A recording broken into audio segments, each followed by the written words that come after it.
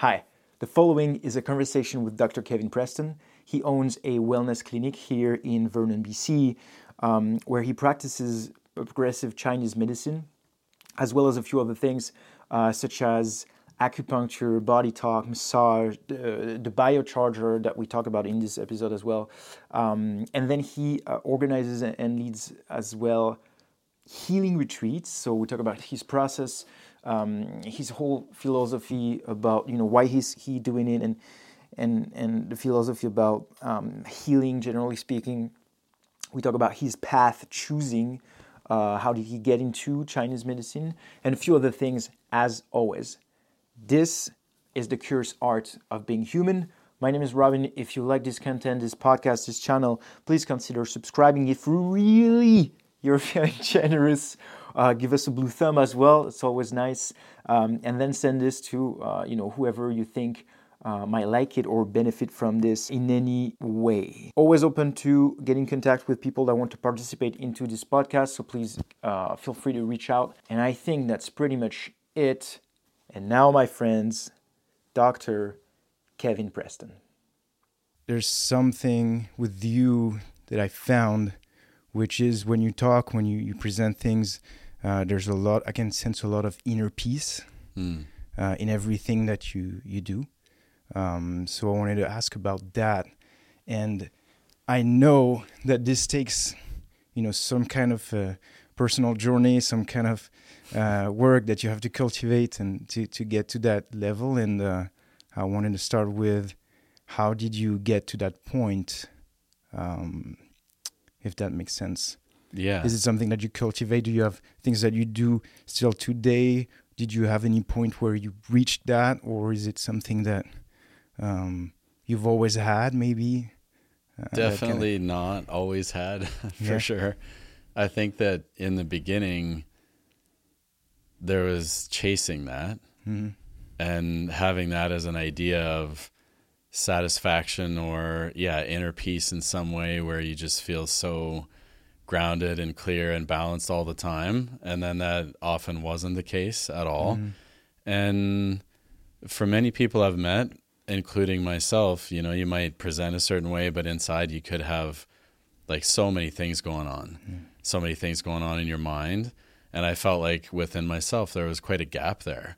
And it didn't mean I couldn't, execute on things that I was working on or be driven or had goals, but there was like the chasing and searching and seeking. And I really felt that for a long time of quest for knowledge, wanting to understand things and reading hundreds of books and listening to, hundreds of podcasts. And I learned a lot by doing that. It did help. But I also felt that it didn't land deeper if I didn't use the material in my life, and it would just stay mentalized. And so it wasn't until I started taking action in different things where, different fears or insecurities that were underneath all the time and always in the mind, that they actually started getting addressed. Like, you sort of have to take action. And, a fan of Tony Robbins, and I remember him saying years ago doing some of his material that like action is the greatest antidote to fear. And so much of the time I wouldn't take action because I was too paralyzed by fear. And so it wasn't until I started actually doing things and addressing things and making decisions, even little ones at first, and even knowing there was like other big decisions I wanted to make, but I was too afraid to make them.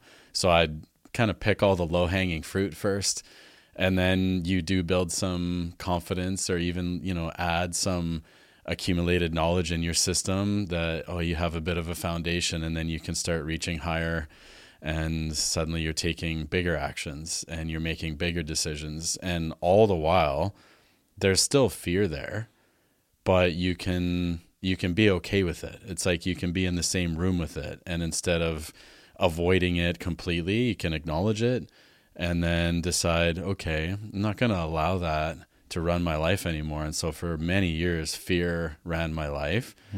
It still does at times, but it doesn't have the front seat anymore. And that has brought me an immense amount of inner peace and freedom And it's a fluid state. It's not static. Once you achieve it, then there's no more work to be done. Yeah. So I have had days where I'm anything but feeling peaceful, but way more time feeling that deeper flow of life, sort of that slipstream of energy that's around us all the time. And it's maybe not even that far away. It's right beside us, but if we're not looking over there, we won't see it. So I spend a lot more time slowing down and then cultivating more of how I want to feel more intentionally. Being in nature is a huge part of that. So yeah, constant work in progress. Yeah. You talked about fear.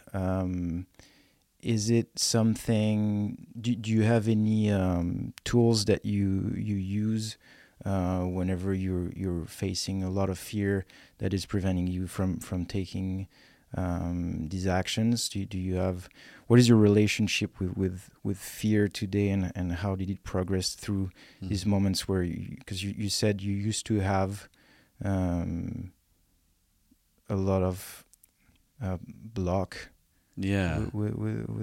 with fear? I guess it was on several levels. There'd be doing mental work of just addressing, a particular scenario or a situation and looking at it from the mind and using the intellect of what might be a pathway here. I don't like what's going on, or I'm dissatisfied with what's going on. So something has to shift. What is it? And I would usually look at the outside world and think that person needs to shift, or this scenario needs to shift. And that would be maybe more the victim kind of consciousness is, why is this happening to me? And this isn't fair, and this isn't my fault, and not wanting to take responsibility. But I would love taking responsibility for all the good things that were happening of like, yeah, I manifested that. Look how awesome that is. This other shit over here, I didn't have anything to do with creating that. And then I think that was one of the biggest realizations years ago was, what if I actually did create that, but I didn't know why, and I did it unconsciously. So really one of the early tools was diving into the unconscious and slowing down enough and, doing counseling, doing therapy, talking things out a little bit, but then also getting deeper into the system, or maybe doing some of the, you call it shadow work, inner child work, really just working on the nervous system and looking at the results I was creating in my life, especially if they weren't the results I wanted, even though I was putting in time, effort, trying my best, but the outcomes weren't showing up in the way that I wanted. And instead, maybe a different outcome then would teach me something. And when I would actually just pull back and start looking at it, then I realized, you know what?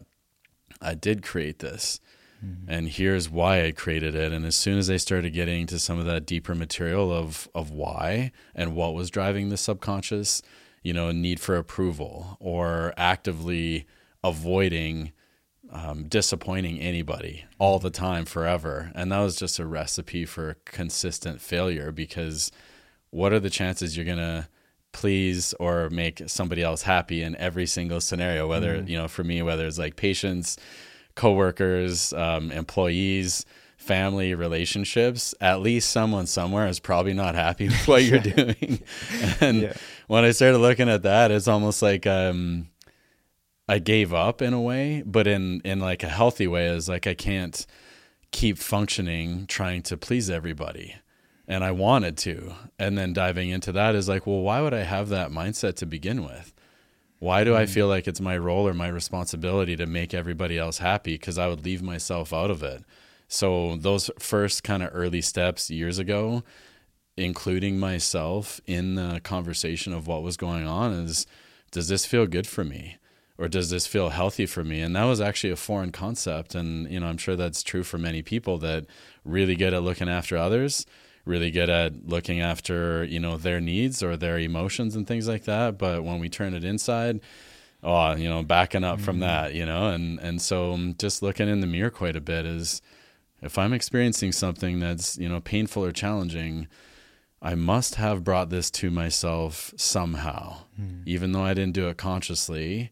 And then I would look into that in a deeper way, breath work, and like I said, counseling, therapy, talking with really, close friends that could maybe give me some insight of, yeah, Kev, you're sort of doing this pattern. And I do see that, where you ask for a beautiful reflection. And not everybody can do that. because they got their own agendas, and you got to, filter out projection and things like that. We're all human.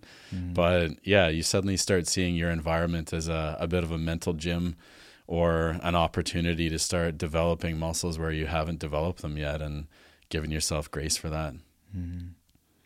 Well, yeah, no, that's beautifully said. What drove? Because I feel like there's different category of people, and it's not everybody who even want to get into, let's say, like a self-development journey. What do you think drove the interest to? Because for some people, like, introspection will never be on the table for anything. Why do you think there's some people that will dive into this and some other won't? And where's the thing that, like, maybe in your story or mine or anybody that, like, tells us or pushes us to want to even do this, because it is very uncomfortable and and it definitely can be uncomfortable, and because you can go through an entire life without doing any of that stuff. You can try. Yeah. Probably, honestly, in the beginning, from a feeling of inadequacy, like low self-worth, where you almost just get tired of feeling that way, that you start reaching out for, I need to learn more, I need to gain more knowledge, maybe that'll help me feel better. And it does in different ways. You take some, a bunch of books in, or you read 50 or 100 books or 200 books, you do have more knowledge than what you had before, likely. Knowledge, though, isn't everything. And so once I went through a lot of the knowledge phase, like, I would take so many courses, I would do seminars, I would just, do everything I could get my hands on. And I don't think I realized consciously why I was doing it then. I realize it now. I wasn't confident in myself. I had, maybe low self-worth or low self-esteem, or that feeling of inadequacy. I don't think I was even aware of it. I just thought, oh, of course I want to sign up for this thing, because I'm going to learn something that I can apply back to the clinic. So there was good reasons too. I wanted to get results in the patient population I was working with. And I do think there's a big learning curve sometimes when you start working with people and they have all kinds of health issues, and you don't understand maybe what's going on for them. And I always have had this insatiable thirst for understanding how things work, especially in the body, especially in the mind and the psyche, and how those things interact. And then I think there's maybe a few levels. So the early level, like I said, inadequacy, have a drive to kind of fill a void inside. And then the upper level needs of, how can I serve my patients better? How can I get better results?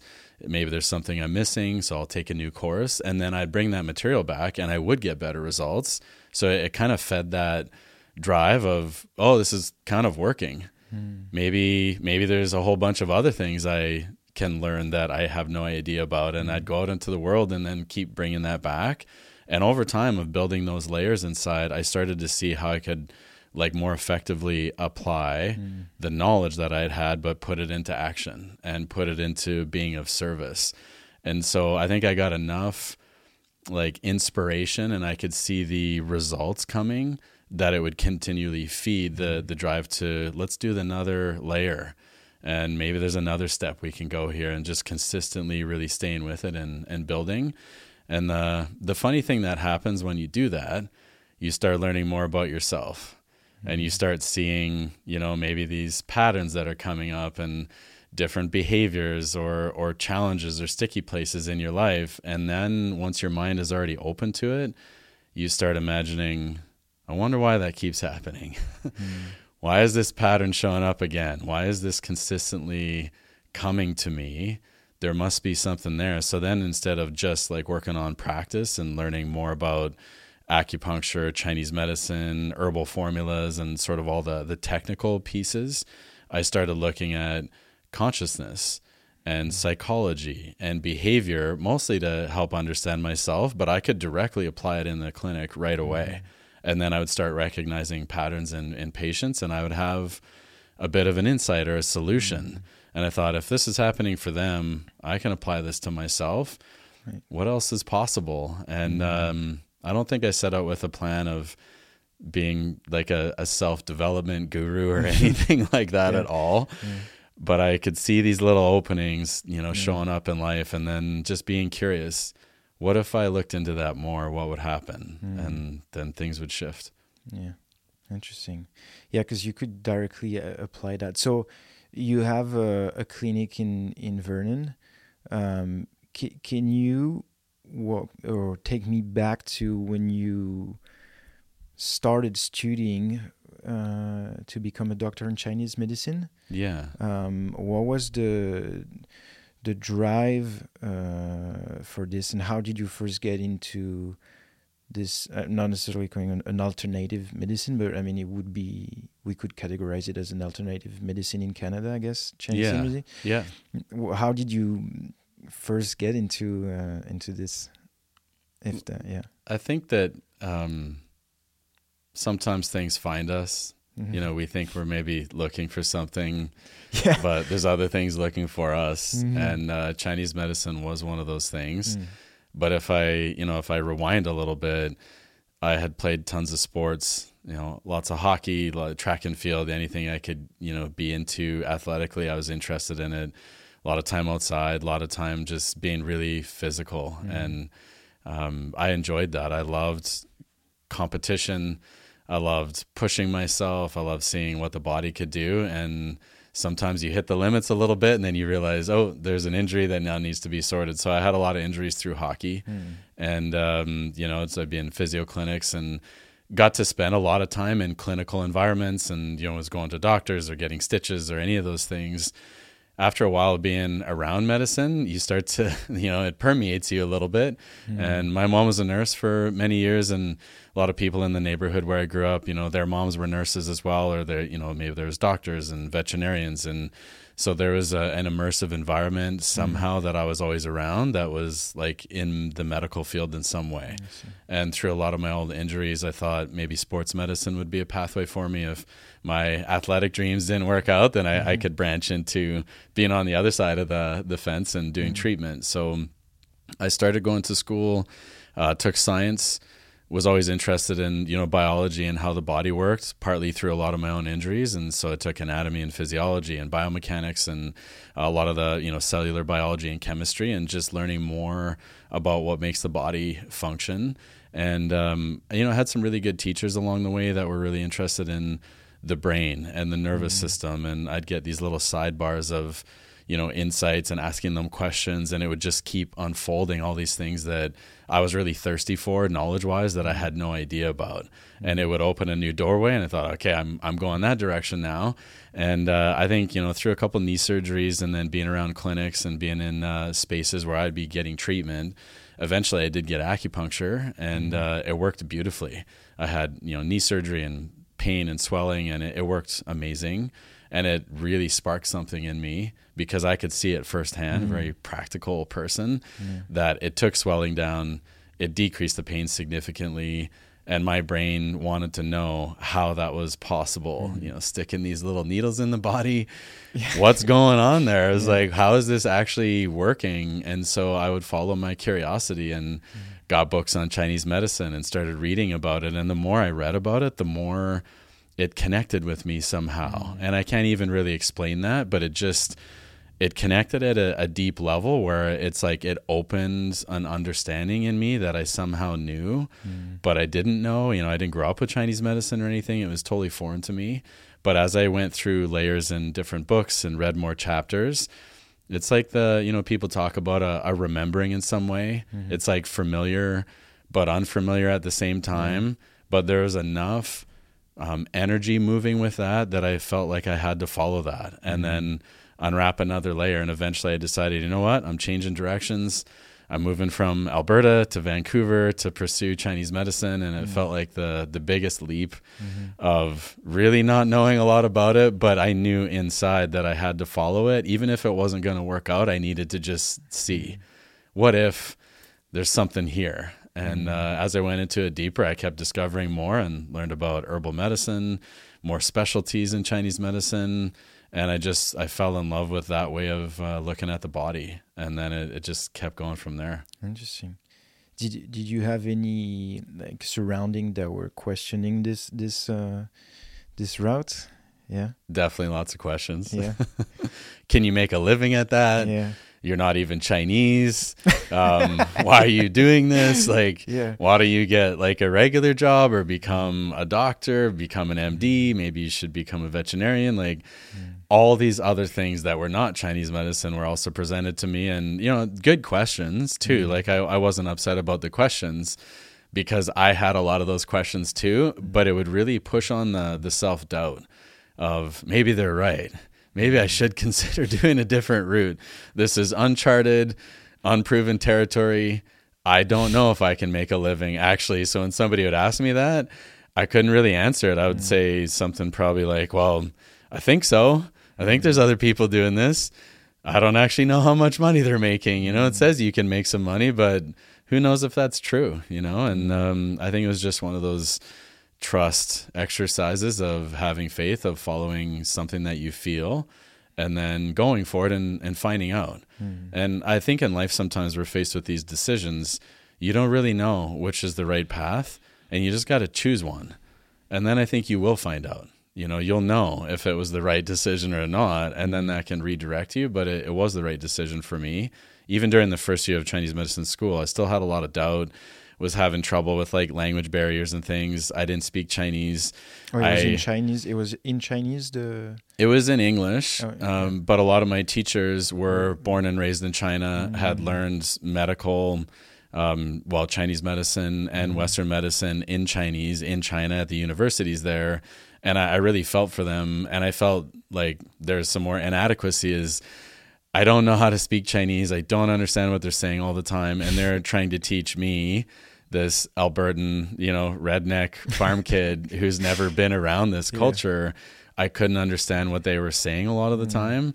And they'd get frustrated with me because I would ask questions and they were trying to explain it, but I couldn't articulate a question, you know, well enough. And then they would tell me the answer, but I wouldn't really understand it. And so I'd get frustrated, and it just took time to really, you know, find that that common ground where I could understand what they were saying, and, you know, training an ear to understand the Chinese terminology for different herbal formulas and some of those things that was just really foreign to me. And, you know, a lot of really beautiful relationships built during that time with my teachers, and they were fantastic and taught me so much about the body and taught me so much about how to view the system differently than what I had been taught, because I did science first. And so it was definitely a paradigm shift where it wouldn't always make sense. But I found if I just kind of stuck with it and gave myself permission to not know, which was really uncomfortable, I just wanted to understand so badly, you know. And eventually it started sinking in, and then there'd be a deepening layer, and suddenly a concept would make sense, and I'd feel so relieved that I finally understood this thing they're trying to teach me for weeks or months or something. And then there'd be another layer, and it finally, you know, it smoothed out. But there was some pretty sticky bits in the beginning. Yeah, I bet. Were the people that were in your class, or were kind of like the same background as you, or it was totally different? All sorts of people learning this. Yeah, all sorts of people. And that was maybe one of the most beautiful elements of being in school in Vancouver. Very multicultural. Everybody had a different background. So we had people from many different countries, completely different childhoods, different belief structures, different spiritual beliefs, anything and everything. And that was something that I believe I needed, but I didn't know that I needed that until I got there. And then I started making friends that had, you know, completely different views on life. And it really helped me open up my own thinking and break down some of the barriers and programming that I had, you know, coming from where I grew up, and, you know, had really tremendous relationships and friendships and connections through that. And it changed me in a really powerful way, because it exposed me to ideas and concepts and languages that I had never even heard before.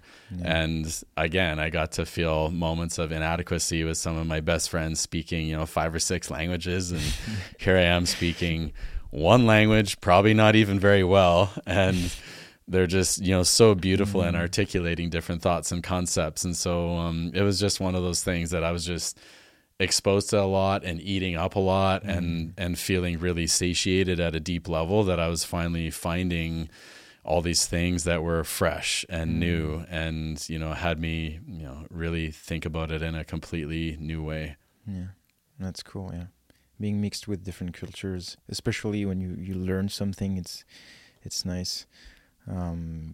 So what is the main difference with Chinese medicine and Western medicine? Like, what is the main different aspects that are in the, whether the approach or like the direct things you can do? Or there was a lot of teachers that would, you know, share various answers to this question, and one of them that stuck with me the most was Western medicine viewing the body as a machine. And the different parts, and, you know, with surgery and things, and I'm grateful that, you know, surgery is available and it can be very helpful. And Chinese medicine would view the body as a garden. And, you know, the way I would look at that is, how's the soil? How's the pH? How's the minerals? How's the nutrients? Is there enough sunlight? Is there enough moisture to grow the plants, and enough nutrient density here to, you know, cultivate a really beautiful ecosystem, and all the different, you know, plants and fungus and, you know, insects and things that are really part of a healthy garden. And if we treat the body that way, then you can create a harmonious environment, and that we're not machines, you know, we're biological dynamic beings that have, you know, infinite amount of potentials and consciousness. And so when I, even still to this day, we look at the body in a really holistic way, where one part of the system should not be isolated. And if there's an issue in a particular organ system, I don't ever think of that organ system being on its own, that, oh, that's the problem, you know, whether it's like a thyroid issue or something.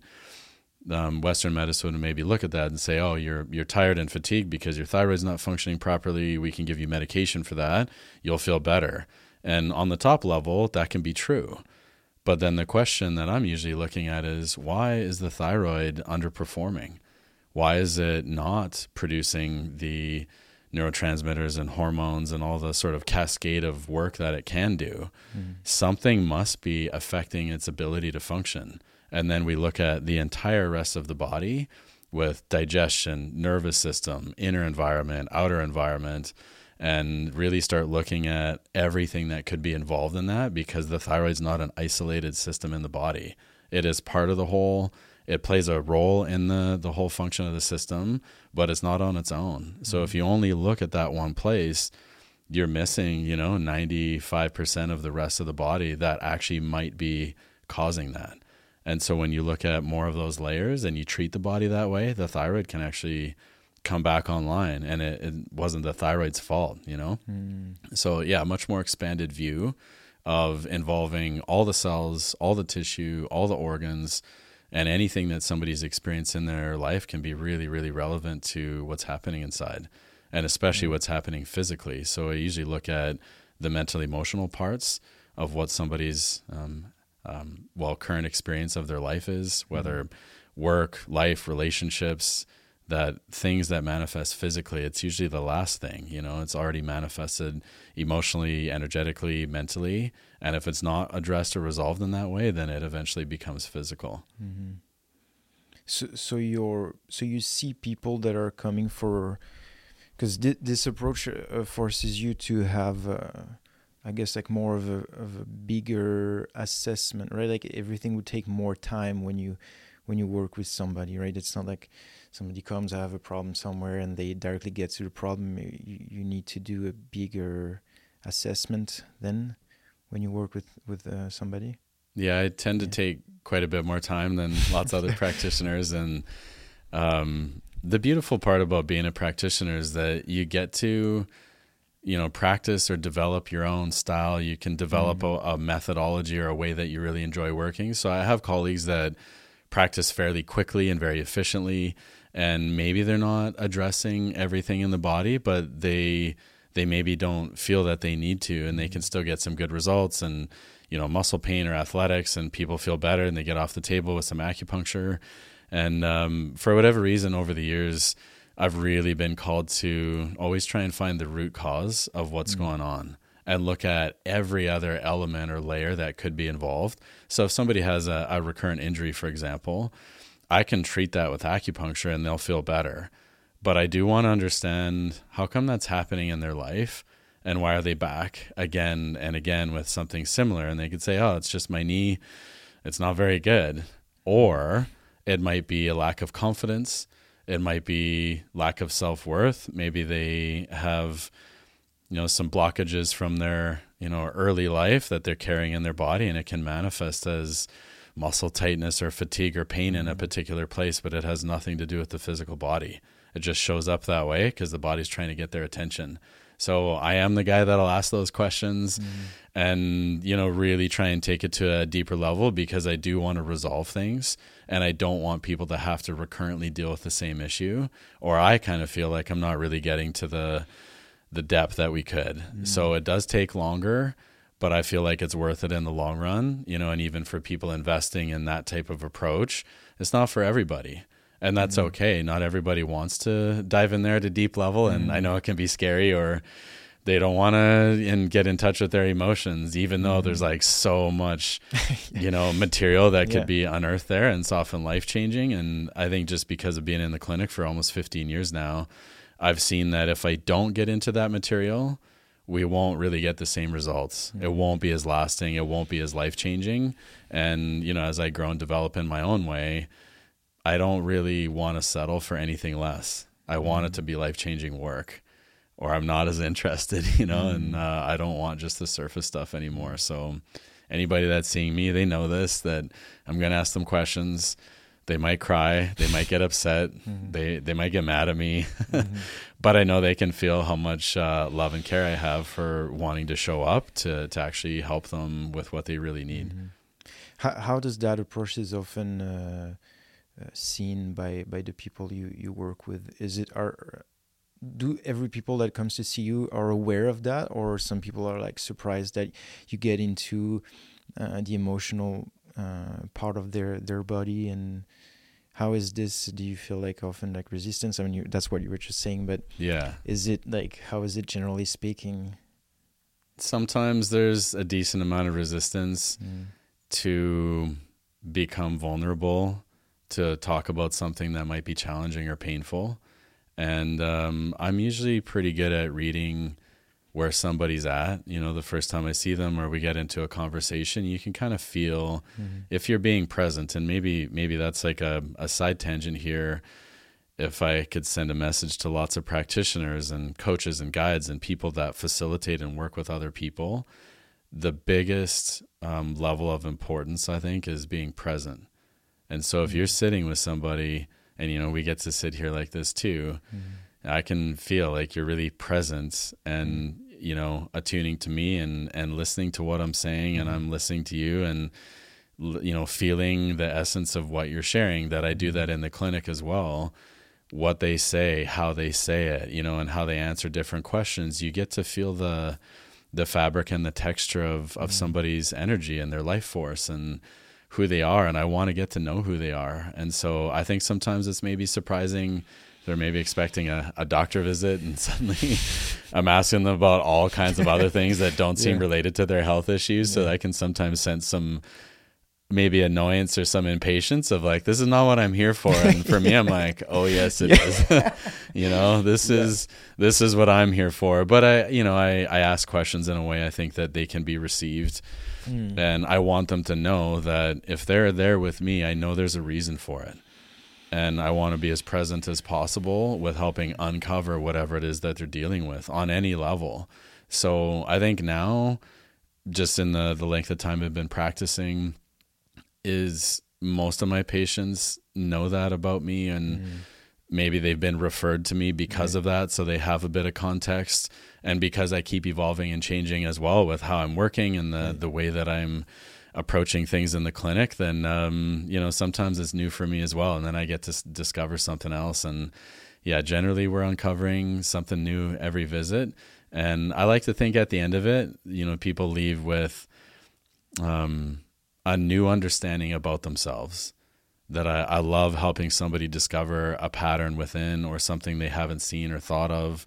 And then it gives them, you know, food for thought, something to digest, something to process that then opens a new level in their lives, certainly on the health front, but in their psyche, you know, in the way that they see the world and, you know, opening a new perspective that they'd never considered. And it can shake things up at times, and that can be uncomfortable as well. But I find people that are showing up and there's like enough courage there that they're willing to go a little bit deeper. And once they get past some of those first few levels, then everything becomes available to them. And then you can see the excitement or the results or different miracles that happen. And that's what gets me excited too. Because you feel like when people understand the deeper root of the problem, it helps the healing process as well. Yeah, huge. Because that's something that can be, because you can get treated and you don't really know what you're taking, you don't really know what's going on, but you give full, full responsibility to the person that is treating you, and you're not really involved, like mentally and emotionally, or not necessarily emotionally, but more mentally into what's going on in your body. Whether that approach feels like you guide the person to really understanding the root, even if that can be a root that is completely not what they were thinking initially. It is, often not what they were thinking, and sometimes they have an idea, but you're touching on something that's really important, is this self-responsibility. So I know, and I've done this, I've been the patient where I go to the practitioner, I just want them to cure me, to treat the thing. I just give me a medicine, even natural, give me a supplement of herbs or whatever that's going to like fix everything I got going on. And I have really beautiful people in my life that can ask those hard questions to me sometimes, or the healthy love, the healthy challenge of going a little bit deeper. And then I know I got to address something. But one of the reasons I love doing that with patients is if I do it for them, then I'm developing my muscles, not theirs. And really at the end of the day, then I feel like if it's not helpful to them and empowering them to change their own life, and I can guide, facilitate, point them in the right direction, but they have to lead their own health journey. Because if I lead it, they are not really finding, I think, what they can possibly tap into for the longer term. Maybe short term, they get some relief, they feel better. That's great, but I'm not satisfied with that anymore. I want to educate them, to teach them tools, to give them, insights and things so they can keep finding new layers within themselves. And then they become more self-sufficient.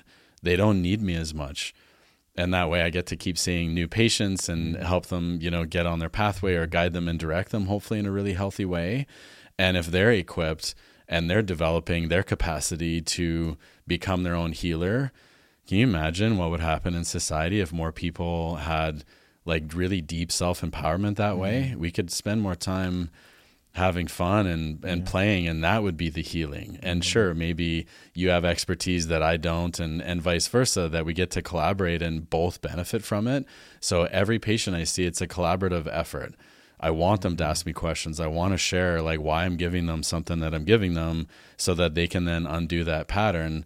They don't need the same formula from me every day, and they don't need to stay on it forever. If they have to take something from me forever, then I feel like I'm not serving them in the highest capacity, and we're not really getting there. And, there is patients I have still where there's a long-term necessity for really a lot of support from me, but they're getting it. And over time, they don't need as much from me, or they don't need as much, medicines and vitamins and supplements, or, frequency remedies and things that will build, because they are starting to be able to stand on their own 2 feet. And I love when that happens. And that's what I'd love for everybody, is that long-term view of, beautiful inner capacity. And that's, to me, that's health. That's like long-lasting health. Interesting. Yeah. I like that approach. That reminds me the saying, don't give people fish, but teach them how to fish. Yeah. And that's kind of the same thing. Yeah. For the longevity. Yeah. If anybody could be more in touch, because I feel like this also, and you probably with long-term patient that you have, this would then give them probably the ability to be more in tune with what's going on then later on, when they would have like something new that would happen, like a new issue that would arise. Yeah. Do you feel like they can also help them maybe be more aware of what's going on? Yeah. And maybe have like recurring tools that they can use. If somebody's equipped with more skills, more tools, they won't need to come to me for every little thing, and they'll be able to resolve it within themselves. And that's not to say that we shouldn't ask for help and get support. We absolutely should, and I do that all the time. There's things that I need help with, plenty. And at the same time, the more skills, the more tools I have within myself, managing my own energy, managing my nervous system, managing my emotions in really healthy ways, things don't get that out of balance then before they're already addressed. So you can address them at micro levels and at really subtle levels. Then they don't turn into these like massive life disturbances where we're being put on our backs or, really taken out in a way that we don't want, or a sudden illness shows up or something really intense. And so a lot of what I teach, and especially at, retreats and events and things that I lead, is, getting people to get more in touch with themselves and listening to their bodies more and being able to attune to what's happening inside. Because I've seen this thousands of times in the clinic. Maybe somebody's been totally fine for 30 years, or that's what they share, and then suddenly they have all these symptoms showing up, and it's really alarming and really intense and maybe really challenging. And so I have a lot of compassion for that, for sure. And then when I ask them, like, did you have anything going on before this? And they're like, nope, nothing, totally fine. So I'm like, you've never had any symptom arise for like 30 years and suddenly it's all here? And they may say, yeah, I was totally fine, but I don't really believe that. And it's not that I don't trust what they're telling me, but what I generally see is they weren't listening to their body. And there was signs, there were little things, but it's so easy to sweep that under the rug. We're working hard, especially in this society. We're busy. We're not slowing down enough to really check in. And it's like, how was my week? How am I feeling? And I think for a lot of people, they would say, I'm exhausted. I got nothing in the tank, but I got to get up and go to work the next day. And they just continue that pace, maybe 5 years, 10 years, 15, maybe more. And suddenly their body's saying, I've had enough of that.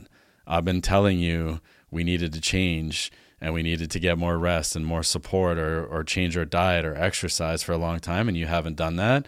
The body will take it to the next level, and it'll do whatever it needs to do to get your attention. And you may not like how it does that at times. So through lots of humbling lessons in my own life where my body did get my attention, or life got my attention in some way, it's made me much more aware of how I'm feeling daily without being hypersensitive, because that can be, too far the other way where every little thing we're getting too focused on it, but having some balance of just paying attention and listening. How am I doing? Geez, I'm feeling a bit burnt out. Yeah, I've been overworking. Okay, what am I going to do now for the next week or two to address that and get some more rest? Maybe ask for help, get some support, get some treatment myself, get myself back rebalanced before it's intense. And so I do pay attention way more than what I used to. Also because I've seen it in the clinic, the consequences of not paying attention to your body can be pretty significant. So for me, I'm like, I don't want the big 2x4 to the face, metaphorically. I've had that in the past. I don't need any more of that. And if that is going to come my way, I want to be prepared and equipped that I have enough inner resources to meet whatever challenge might be showing up in life, and then use that as another growth opportunity as much as I can. Yeah. What kind of things anybody could do to start trying to be more attuned with their own body? Like, do you have any little tools and I don't know, things that people could practice on the daily, or how to recognize? Because one thing that comes to me is also, especially for the people that have a past as an athlete, or the relationship you have with signals and with pain, and where to draw the line between, is this normal, is this okay, is this not okay. I found that it can be tricky sometimes to be able to read your own fatigue, mental fatigue, and sometimes you question, am I fatigued or am I okay? That saying of like, when you want to quit, you're only 40%, like that kind of thing. And that blends well with, like you talked about, today's culture, where it's go, go, go, and nobody knows how to slow down and listen to these little things. What are things maybe in your practice or in your experience that, anybody could, if let's say I'm somebody who has zero really, not zero, but very low awareness on my body and how I am currently emotionally and in my life, like what would be little things that I could start trying or ask myself to just like check in, whether it is just the health or emotionally or mentally. Does it make sense, this question? Yeah, I think that there's so much disconnect in our society right now. Technology has been very helpful to connect us in lots of beautiful ways, but it has also led to lots of disconnect. Where if we're looking at a screen all the time and we're not in presence, and I love that we're doing this in person together, and it helps actually connect with another person. We're not meant to be in isolation. We're not meant to isolate parts of our bodies, organ systems, and everything else. We need that connectivity, and we need that with friends, with family, with community, with people that can help reflect, in beautiful ways. And so that might be one element for people to look at is who are they spending time with, and are those people connected or disconnected? And if you spend time with people that are connected to themselves, to their bodies, with their mind, with their hearts, you can't help but get pulled in that direction. And that would be really beautiful. If you spend a lot of time with people that are constantly checking out, whether it's, drinking, partying, drugs, like 24/7 movies, or just, like not really being present in life, then you'll be spending a lot of time, disconnected as well. So look at your circle, look at who you're spending time with, first thing. Second thing, and we can even do it right now, I think the slowing down is a huge part of it.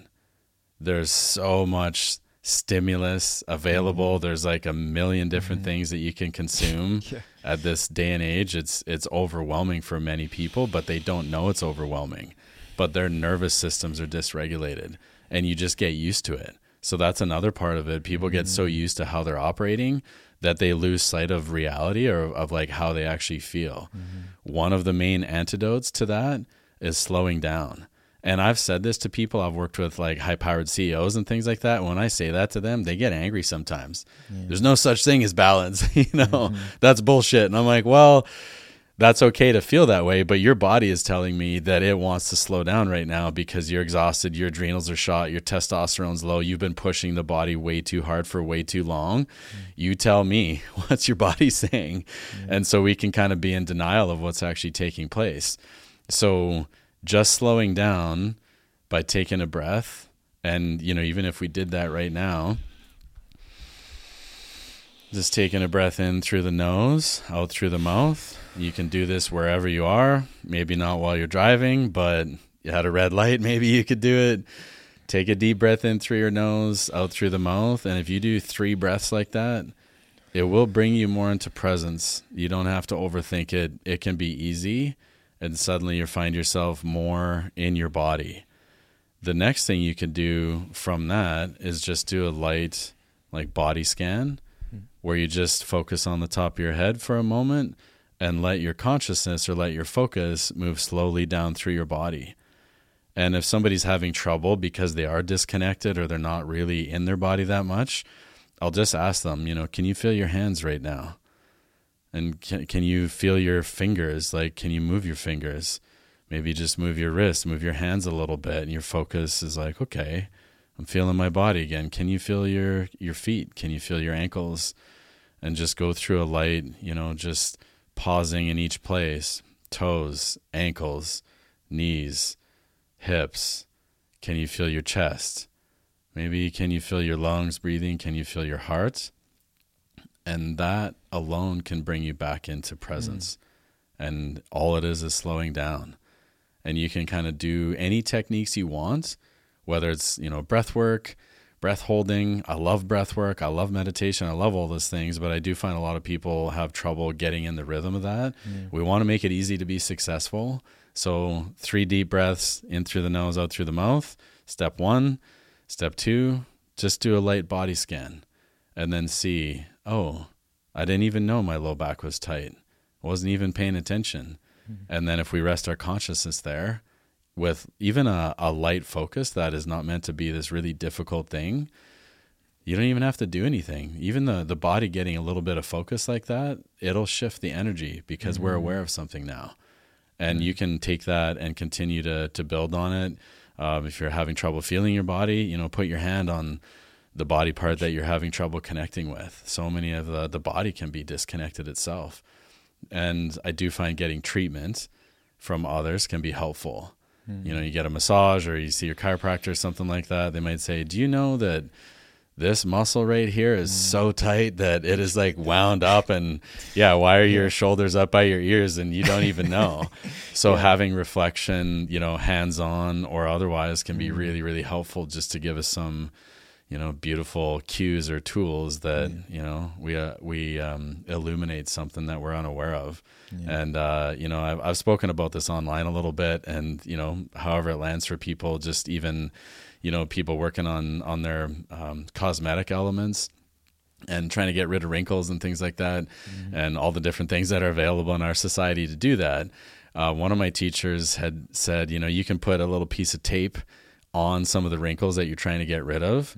And then when you make the face that is that wrinkle, you'll know because you'll feel the tape pulling. Oh, I see. And then you can check in and see, what am I feeling right now?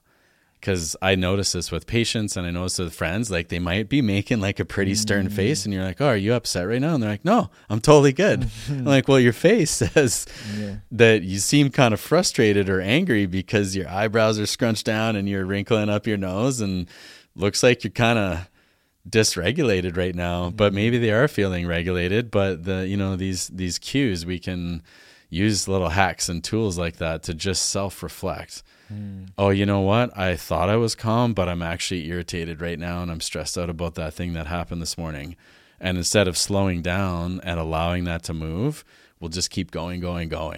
And then that stacks up every day. And by the end of the week, there might be a lot of stuff sitting there. So the end of each day, if you just take a little bit of an inventory, 2 minutes, 5 minutes, nice easy breathing. How did my day go?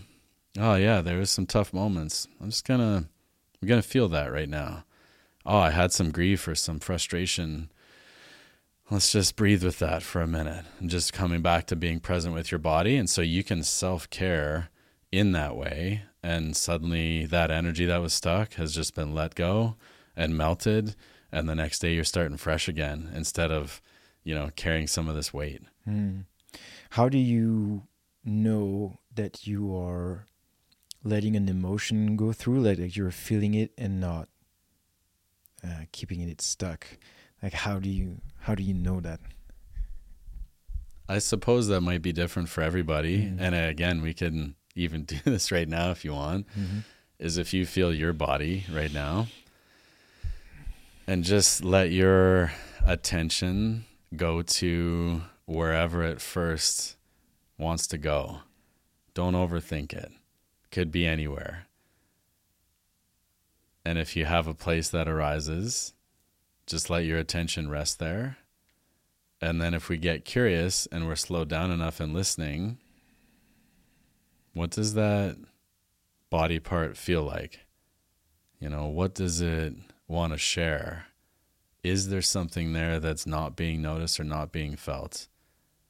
And if we slow down even more and invite that energy forward, there might be a message, there might be a sensation, and something that maybe just feels tight or tense then starts communicating, oh, there's some stress here. And then the next level is, oh, maybe there's some frustration. Oh, I had an argument with my partner or something. I'm feeling upset about it. Oh, why is that? Oh, I'm not feeling heard, or I'm not feeling seen or met in some way. Oh, I have grief around that. Oh, interesting. I had a relationship in the past where I never felt seen or met or understood. Oh, I'm actually feeling a lot of grief around that. And as that sort of bubbles up, the tendency for many people is to just push it down because it's uncomfortable. Doesn't feel good to feel that sometimes. But if we're in a good place, maybe we're on our own, and just have a little bit of quiet time, if you can let that come all the way up to the surface, that is enough. And maybe there's tears, or maybe there's not. Maybe there's just a recognition and acknowledgement, and then suddenly that body part, guess what? Maybe it's more relaxed and that tension's melted away. And then, oh, maybe there's another layer to this. And you can just like slowly let these things bubble up to the surface, and then you get to work with it. And if it's a lot bubbling up and it's really intense and you can't deal with it right then, make a note mentally or write it down. I want to revisit this anger that I was feeling. And maybe you schedule time, maybe you give yourself permission the next evening, like, okay, I'm going to sit down and go into this. Or I'm going to call a friend and say, hey, can you reflect some things for me? Can you come and sit with me? Can you get on the phone with me? I feel like I need to process something. And that's where the people around you can be so helpful, is I have people in my life I can do that with, and I can do that for them. What's happening for you right now? And then as they start sharing, this whole chain of events start bubbling up. And then, at the end of that, they feel completely different. And so we don't have to wait for months or years to allow our bodies to come in contact with one another.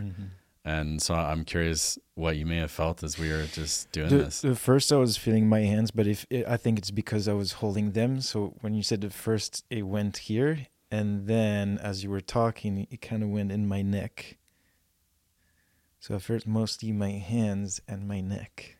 Did you notice anything that came up with the neck? And I know we're sort of in this live conversation of, no, was there anything there that sort of surfaced or that you felt or noticed? Not really. Maybe because I feel like maybe it's related to, I feel like sometimes I'm a little too much head down than fully straight, especially when I'm on my desk chair. That may be related to that. I didn't feel anything really. I didn't relate it to anything, I think. But maybe I wasn't like fully. But at first I felt my hands and my neck, yeah. Well, and even just the noticing the hands, and then you notice, oh, my neck is tight. That is one step closer to being in communication with the body. Because before that, maybe it was unconscious, didn't even notice. Yeah. And then it's like, oh yeah, my posture a little bit forward, or my shoulders a little bit rolled, and yeah, it's the desk and these different things. And then, if you're curious, how can I set up my desk in a different way where I'm not head down so much? And maybe there's energy there too of sometimes we have, and I'm not saying this is true for you, but with other patients I've seen where shoulders are kind of rolled in and there's a little bit of collapsing in the chest, and it's not like sitting back open. It's maybe because there's some walls that somebody's put up and they're protecting their heart and they're protecting some of these emotions that are stuck in there. And, our body, our physical posture, it'll move to protect these places. And mostly it's unconscious. And so when we look at society right now, because of our phones and screens and everything else, that forward leaning posture and the shoulders coming in and the chest kind of collapsing a little bit, it's massive. What that does is it kind of shuts down the emotional availability of connecting through the heart. Because when you sit that way, or you sit, and I was even doing it a little bit right now, when we sit and kind of pull the shoulders back, take a deep breath, I can feel the shift in my body and like my availability to be open with somebody. Feels different, hey? Yeah. And so you've just come in contact with something in your system, and it's been easy to address. And then it can actually take some pressure off the heart. The lungs are more open. You get oxygen moving through. Head's going to be more clear. posture is going to be better. And that tiny nuance that you notice tracking, your body's going to thank you for that. Yeah, I'm definitely guilty of the rounded as well, for sure. And especially with like phone, spending time using phone, it's terrible for the posture. Yeah, that's interesting. Can you tell me a little bit about the biocharger that you have? Because I saw you shared a few things about that. I have no idea what is it. If you can explain, what does it do, for who it is, and the biocharger is like 4 things in one. So pulsed electromagnetic field, photon therapy, voltage, and frequency. And so each of those things can be healing in their own way. The combination of 4 is pretty potent. So we have people come in all the time into the clinic, and you just basically sit by it, and you get to take in frequency into your body by choosing whatever recipe is most important or resonant with whoever's sitting in there, depending on what they have going on. So we have recipes we can choose. And a recipe basically is like a program on the biocharger for specifically, an outcome or a goal. And so there's recipes for inflammation. There's ones for sleep, ones for stress, ones for energy, ones for adrenal support. There's very targeted ones too towards bacteria, viruses like colds, flu, ones for boosting the immune system. There's general cleanse recipes. There's brainwave ones like alpha, delta, theta. And so I'll go in there before, after work. And maybe I want to do a bit of breath work and meditation, get the end of the day, make sure I'm looking after myself. And I'll put on like straight like theta recipe for 12 minutes, 15 minutes. All the different programs on there are usually between like 8 to 15 minutes. And often we'll do one recipe, or, patients coming in. Sometimes we'll do 2 recipes. Maybe they're just getting over a cold or a flu. So we might run like a viral assist program for 10, 15 minutes, let all that energy pass through their body. And then maybe we'll do one to support their energy or their mitochondria to help like reignite that energy sequence in the body, get their vitality back. And it'll also help detox and offload pretty much anything that we want to target. So you can come in and we'll ask you, what do you got going on? And maybe it's just, my body's a little tight. The neck's been, filled with some tension. I feel pretty good otherwise. So maybe we do like an inflammatory support recipe or a circulation recipe, or there's ones for like strength and flexibility.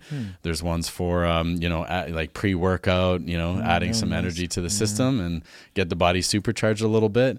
And I think that's part of it, is our bodies get drained over time, depending on what somebody's doing.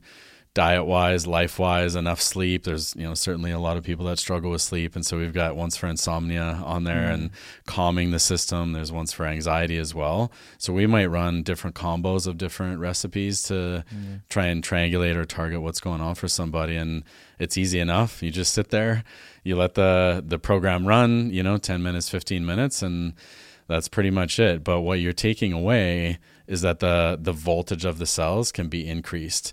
And there's a lot of research that's supporting, like, the body's pretty much an electromagnetic battery, at the first pass, if we keep it simple. And sometimes that voltage starts running low at the cell level.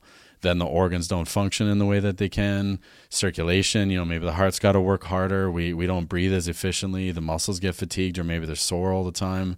You've got to increase the voltage in the system. And once those electrons as well, and the electron chain in the body, once that starts firing properly at a higher voltage, the cells work better.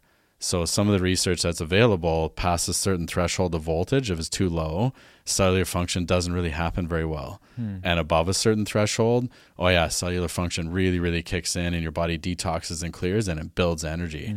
So you can literally help the voltage increase in the system, and then through frequency, pulse electromagnetic field, anti-inflammatory effect on the body, stimulates a healing effect in the system. So there's a lot of angles that it'll work from. So it's been a beautiful device for us. We've had it for about 5 years, and working with Biocharger, the company themselves, great people, and it's quite a device that we get to add into treatment that we're doing. Yeah, that's cool. I had never seen something like that. Do you feel anything as you're doing it? Do you any feeling you have, or is it really just like seamless and It's a little bit of both. A little bit of both. Depending on the recipe, I find my hands definitely get pretty tingly, and sometimes I can feel it through my body. And, you know, for example, there's a recipe for balancing all the chakra centers, like the energy centers of the body.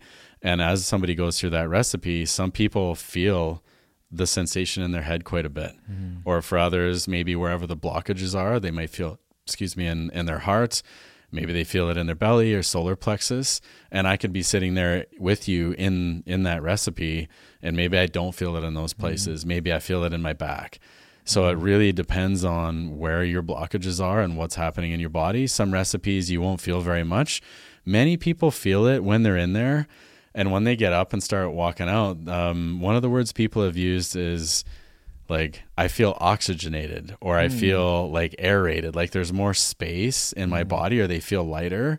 If we're doing detox recipes, you know, clearing out viruses or bacteria, those types of things, they might feel pretty sleepy after. Or they might feel kind of heavy because their body's now into a detox, and they'll say, go home, rest, drink lots of water. And maybe the next day they wake up and they call in and they'll say, my head feels more clear than it has felt in months. I feel like I can think, and I was able to get up easier, and it wasn't like I wasn't so tired or so fatigued. So yeah, people feel all kinds of things in there. Interesting. Yeah. Yeah. I'll have to try one day. Yeah, come in, man. Come do some recipes. Yeah. We do a little breath work and meditation, get the photon light going, and see what the frequency will do. Yeah, for sure. Yeah, no, totally. Let's do it. So I want to talk about your the retreat that you're doing, organizing.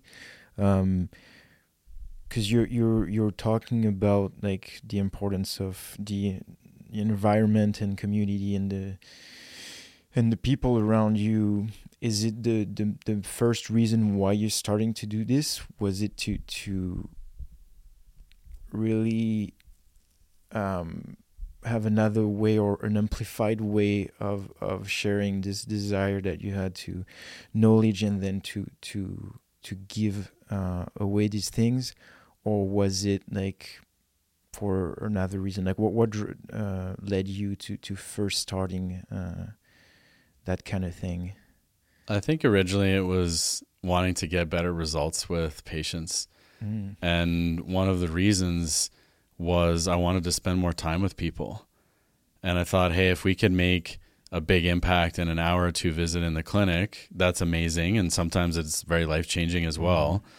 And I thought if I could get like a day with somebody or 2 days, or, you know, in some cases in the past leading retreats for 4 or 5 days, 6 days, the level of depth you can get to with a group of people over that time is substantial. So that was sort of the original inspiration is be able to go deeper and have more time. And then getting people out of their regular day-to-day life where they're not going back to work after a session, or they're, you know, going back home to their you know, family and obligations or responsibilities, or a sink full of dishes, whatever it is, that you could go really deep. And then, you know, I've done retreats by the ocean. I've done them in the mountains. I've done them by lakes, and I love involving nature. And so that was another reason. Let's get out of the normal office environment. Let's get outside. Let's get in the trees in the forest. Let's get on surfboards. I've done retreats in Tofino, and those are always really powerful because we'll do a bunch of deep work, meditation, breath work, these different things, really tap into the deep source within everybody. And then it's like, let's go get our wetsuits on and hit the ocean. And then you're out of your mind in the best way, and you're just present, you're in the water, you're moving your body. Those things I had found can really help the deeper integration. So by that time we'd meet again at dinner, they'd already had huge like shifts and transformations that wasn't always like forcing it. It wasn't always like a big efforting thing, and not always through words. It could be in beautiful environments. So as I started to see that taking place, then, you know, I really was getting the inspiration to do bigger events, more people. And I still love leading each of those. I do one-on-ones with people at times, or I'll take a really small group for a period of days. I've done retreat series called Collective Hearts with a good friend of mine out of Caslo there in the Kootenays. And we do like, 2 days, 2.5 days of deep, like heart work, emotional work, family constellations, all these different pieces that we can layer in. And you'd see people physically, emotionally, and mentally, spiritually too, transform in a 2-day period. And that is so fascinating to watch, how somebody looks younger. They have a different look on their face altogether. Their complexion's better. Their eyes have more fire, like more of that spirit for life, or the vitality came back, and they leave transformed. So seeing results like that just has continued to motivate me to create more events like that and create environments where people can come in. And, you mentioned it, community. That's been another... I probably wasn't consciously aware of that in the beginning. And sure, bringing people together was something I love to do. But then when I really saw what would happen is beautiful friendships would, come out of that, and people finding their people, and the people that are healthy for them in life. And then outside of events and retreats, they'd be doing their own events and, sparking each other. And I'd see this flourishing of activity and expansion from all the people at retreats and events. And I thought, man, that is so potent and so beautiful. Let's create more of that. Let's create and set the stage for a lot of human connectivity at a high frequency that is going to lead to health and healing for everybody. And then what'll that do in our communities and our families and things? And so it's just continued to grow. And certainly, doing the New Human event a few months ago here in the Okanagan, I saw that at a scale that I hadn't seen before of events that we've put on. We've got more coming up, another one in December. And bringing the right people together with the right energy, all sort of moving in the same direction. The limitless energy around that is really exciting to me. And I get fired up and feel all the creativity flowing through of what event can I put together with the right pieces and processes and diving into the heart in the right way. What will that do? And seeing what it will do has been, really a beautiful surprise in some way, and just wants me to do more. Yeah. Oh, it can feel the energy just by you describing it. That sounds really powerful.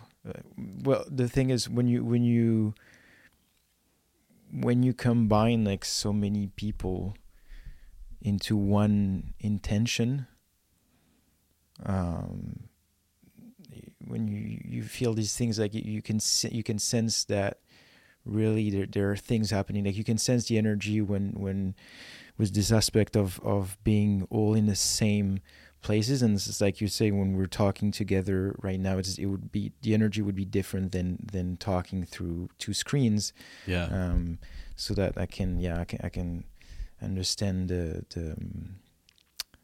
magic that can happen when you unite all people for one goal, especially a positive goal of self-improvement, and diving into all these things. There's two things. You talked a little bit about spirituality. I want to dive a little bit into this, and then the other thing would be, we'll get after it. It's going to be linked a little bit to that. First is, what do you think we're failing today that we even need these things? Because when I look at how things are evolving, and you talked a little bit about technology and things like that, it's we need to ask ourselves, like, why do we even need, how did we get so left behind with being in touch with such fundamental things? And why, it's even hard to be vulnerable, or to be in touch with your emotions today, or to even recognize, or to you need somebody that's going to tell you need to take care of yourself, or you need to do all these things. Like, how, why do we get into a direction where we even really need these things? This question is weird, but no, I think the question's fantastic. And one of the first things that comes up as you say that is what we talked about earlier a little bit, like the disconnect, and how even on a biological level, like cellular aspects of the body, if left in isolation, they die. And they've proven this with infants and babies and things. If they're isolated, like they won't survive, even if they're fed. They need human connection. We all need human connection. And so much of our society has become so separated. And, you know, beautifully, I grew up on a farm in central Alberta. We knew all our neighbors. We interacted with our neighbors a lot. We all helped each other. You'd show up at the neighbor's place if they were building something or doing something, and you didn't expect anything in return. It's just that's what you did. You helped them. And, you know, maybe the next week you were doing something at your place and they'd show up and like, hey, do you need a hand? So there was really, I got to see beautiful connectivity where a community could come together and work, and there'd be at the local hall, there'd be like community picnics or slow pitch games and these things, and people would come into proximity, they would share. And I do think, you know, without diving down the pathway of religion necessarily, I think one of the beautiful elements of organized religion is like the community. And sure, there's like positive and negative aspects of these things, but where I really see that thrive is where a community comes together around a shared goal or around a shared outcome, and that's where you see people really thrive. And you see it with kids, you see it with adults. If you can come together that way, there's like a real health that can come forward. So to me, that's one of the biggest reasons to, you know, why people want to even come to events like this. And then the next level is they can feel in their own bodies that they've maybe become disconnected inside, not even just from the outside world, through a lot of the things that we've been taught, but especially through things we haven't been taught. And so when we look at other, especially indigenous cultures, like all around the planet, most of them have had community as the central focus. They'd raise kids together, they'd grieve together, they'd celebrate together. You know, if somebody died in a village, they would all come together to support whoever was experiencing the loss directly, but they would all grieve that together. That is a completely different experience than what we see here most of the time. If somebody goes through a big loss, they might be at home by themselves, and maybe they have a few close friends or something, but some people get so isolated, nobody even knows what they're going through. They don't have a community around them to feel the waves of life and to share, hey, this is normal what you're going through. Of course you should be sad. Of course, like, take your time and process this. We'll look after you while this is happening. And you see it with like pregnancy in a lot of the, like even in Chinese medicine in history, I don't know how it is now, but a lot of my teachers would talk about this. If, you know, a woman gave birth, they would bring like herbal soups and stews and all the different things that she would need to rebuild energy and chi, and, you know, the huge energy outlay of producing a human, you know, it's quite substantial. But they would get really looked after. The aunts and uncles would be there, the grandmothers, the other mothers, the community, and a lot of times there'd be multi-generational elements of the family. Everybody would support. They would support the baby, they would support the mother, and over a period of months, not just for like 2 days, here's a couple meals. All right, you're good to go. Oh, by the way, you need to be back at work in 6 weeks or 12 weeks. And it's like, you just built a human being. So there's probably hundreds of reasons why this has been lost. I think part of it is, consuming material, objects, things that we put all these major areas of focus outside of ourselves. I need that new thing. I need new clothes, new car, new house, like new everything. And I'm not saying those things are bad. I love those elements too, but not at the expense of connecting at a really deep level with like relational elements of your life, with the people, with the friends, your family. We can't really take many things with us, you know, when we're transitioning from this life, but our experiences and how we felt and how we made other people feel, those are huge keys. So I think we're actually in this time and space where a lot of people are realizing that now, and there is communities forming again, and there is these circles. And I've seen this with the New Human, like the event we did. There's community that's actually really robust already, and there's interconnectivity happening with so many people that were at the event, and that just makes my heart feel so happy that that is happening, because a lot of people have felt judged. isolated depending on what they think and what they believe. And so in what we've created already, you can see people feel so welcome, and they're like, oh, I found my people. Like, this is community, because maybe your family doesn't agree with how you think or what you're doing. And so especially the last few years, the amount of isolation that's happened is astronomical. So there's a real need, and it's not even a desire or a want. We need healthy connection to thrive. There's no way really around it. And so when you find a community, you start finding people that you jive with, that you're on a similar wavelength with. Even if you don't agree on everything, you can still appreciate the authentic connection of being in the room with somebody, and you see each other. You can look each other in the eye. You can feel their heart. You can feel where they're coming from. Less chance for disconnect. And if there is a little bit of disconnect, you can understand why, and maybe you come back around again and you work on repair. And then the community can help hold things that are difficult, where we don't have to bear these burdens alone or in isolation. It doesn't usually go very well. I love solo time. And so I'm speaking as somebody who loves being away from people, but then I love being with people and finding a balance. And I know when I'm kind of needing community and connection, and I know when I need connection with the forest, with the trees, with the water by myself, because that helps me reconnect deep inside again. And then when I do come back into community, I'm available for like full connection again and authenticity. And it's just, it like supercharges each other. Yeah. I recognize myself a lot in that. I'm the same. I need a long time. And for the longest time, I kind of thought that it's kind of like you're introverted in certain situations and extroverted in other situations, so that you don't really know how to categorize yourself, because you enjoy both of these things. When the surrounding and the community fits well who you are, you're extroverted and you're taking energy out of the interaction. But also by myself, I feel like I can recharge way better and regain the energy. So exactly like you said. So I recognize myself a lot in that. I go to the creek or the lake every day. Yeah. And yeah, there's deep relief also. I don't know if it comes with being introverted or like, but there's big relief in when there's no need for I found direct communication with somebody also.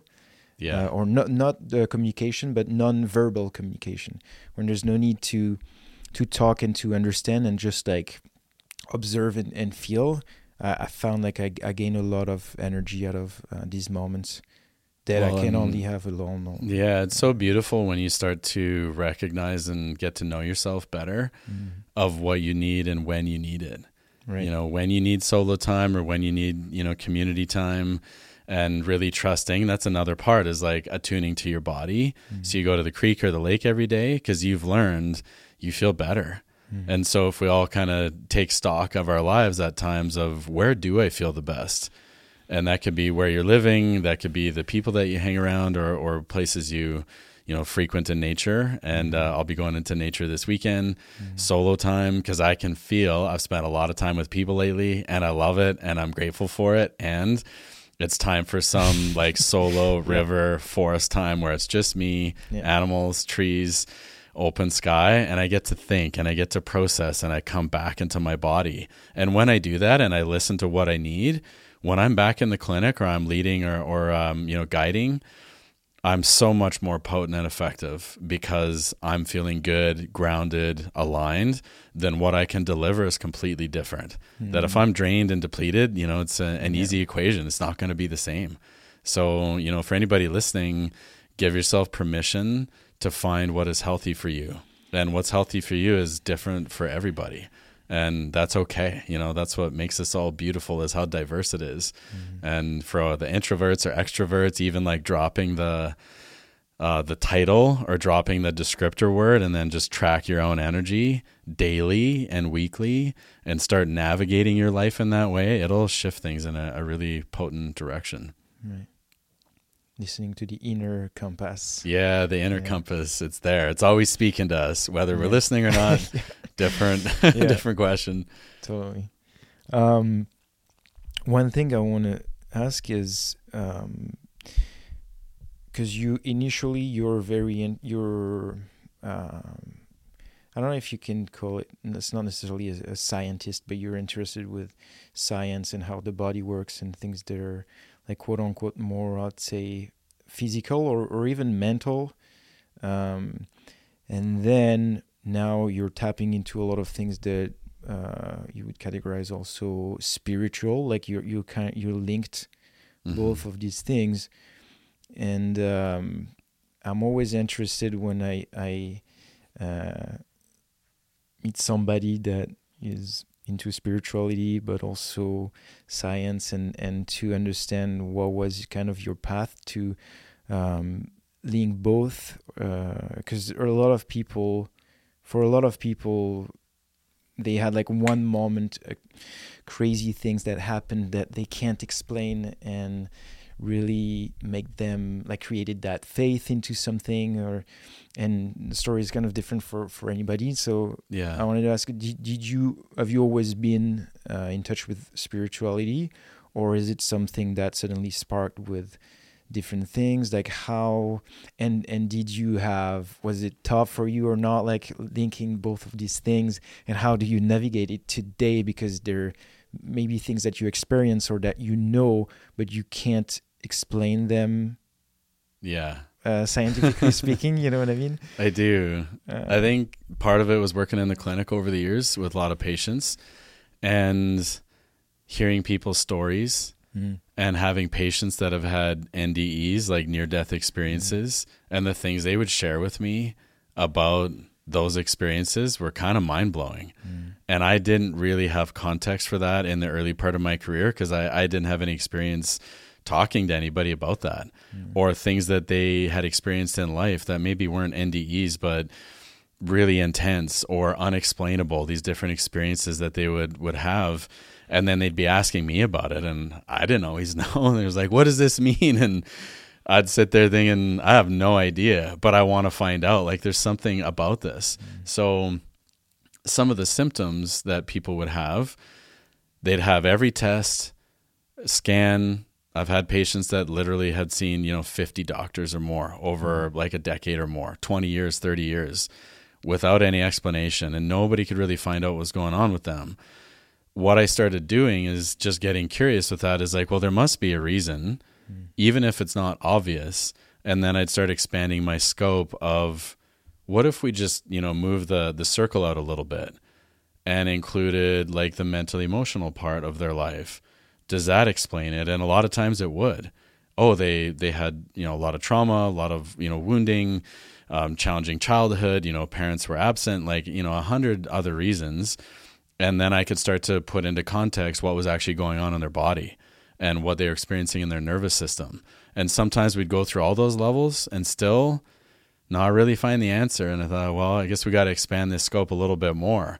And that started to take me into the energetic realms, or the mystical realms, or the spiritual realms a little bit, that, now we're getting into something that is relevant. And then maybe we'd make a shift, or they'd see another practitioner that had expertise in those areas that I didn't have back then, and they'd come back completely transformed. And I'd see them walk in and think they look 10 years younger. Like, what did you do? And they're like, oh, I went and saw a Reiki practitioner, I did hypnosis, or I, saw a shaman and I did this work or that work, and any number of things, or they did like a past life regression reading. And I'd be sitting there and my mind would be like, that's bullshit. I don't know.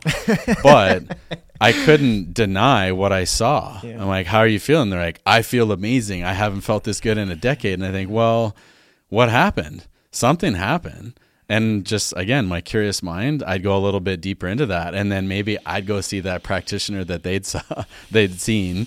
And I'd say, okay, work with me. And sometimes some really cool things would come up, and it would open my mind in a way of something I'd never considered before. So then instead of the person I was before that session, judging this, thinking this, limiting my mind space around whatever concepts it was of like, oh, that wouldn't have anything to do with anything. I don't believe that. And then I'd see it with the patient, and then I'd experience it myself in my own way. And then, you know, you kind of become a believer. And then over time, objectively seeing changes consistently with different issues that people would have, pretty soon the evidence is right there. And then that would help me expand my own view, and that I'd see another practitioner, I'd take a course in something. And I remember years ago taking a crystal healing seminar. And I show up to this thing, and, you know, I grew up in Alberta, farm kid, never worked with crystals before, didn't know what to think about that. I always loved rocks. And, you know, I thought about going into geology when I was younger. My youngest brother's a geologist actually currently. And so we liked rocks. You know, we'd be throwing rocks, playing with rocks. As a young boy, you're throwing rocks. It's fun. And so maybe there's some early connection, but then suddenly you're talking about quartz or smoky quartz and black tourmaline and these other things that are pretty well known now. And it's really cool to see how many people gravitate towards like healing stones and believe in the properties and everything else. And I mean, some of that's scientifically proven now too, but early on it was not. And I thought, well, I don't know, maybe I'll sign up for this thing and I'll go do it. And I did it. And there's like one other guy there and 30 women. And I was thinking, am I in the right place or the wrong place, depending on how you look at it? What's going on? I think this is like too out there for me.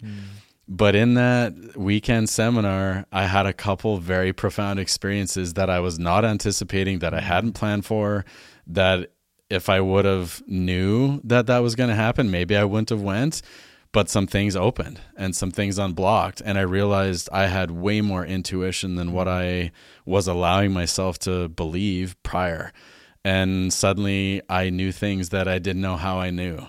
And we do some exercises with our partner of tuning into them and tuning into something that was like in their home and like artwork. And I remember like feeling that and thinking, there's no way this is right.